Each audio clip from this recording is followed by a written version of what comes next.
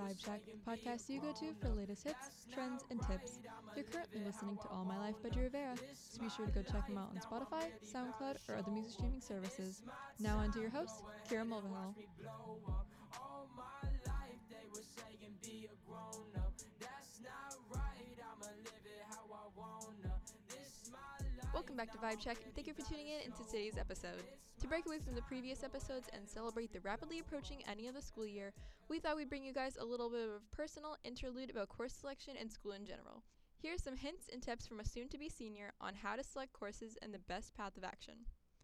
First off, you do not need to know everything about your future as a high schooler. I know I sure didn't when I first got here. There is a big emphasis on choosing courses that will set you up for your future major. Although that is true for students dead set on going into a specific field, if you are unsure, I recommend taking a little bit of everything, both to figure out what you might like and to gain new experiences. Nothing jumps out more on a resume than an all-around student. Next is to take fun classes.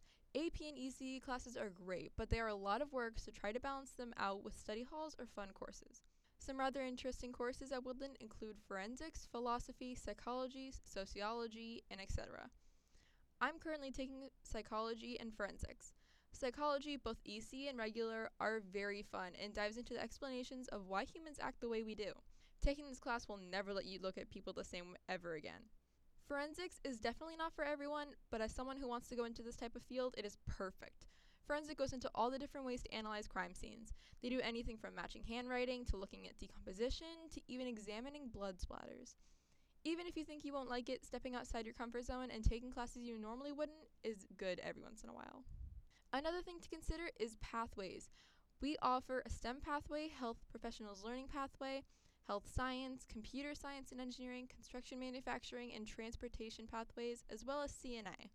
Check with guidance counselors or main office for more information. Another important factor is knowing the material rather than just getting the grades.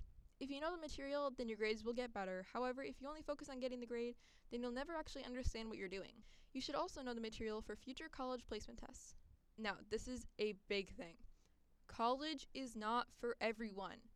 Sometimes college doesn't work out for some people, and that's perfectly okay, as there are other options. One example is you can go into the military, where reserve military members and those on active duty may be eligible for tuition assistance, which means the military pays up to 100% of your tuition.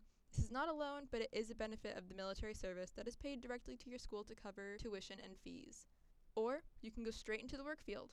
There are also several programs you can get involved with to figure out what fits your strengths. Lastly, make sure you enjoy high school. Once I got to high school, I stopped focusing on getting straight A's and realized that it's not always going to happen. And that's perfectly okay. I got to build great relationships with people because of it and had lots of fun so far. Another great way to find friends or talk to people is through sports.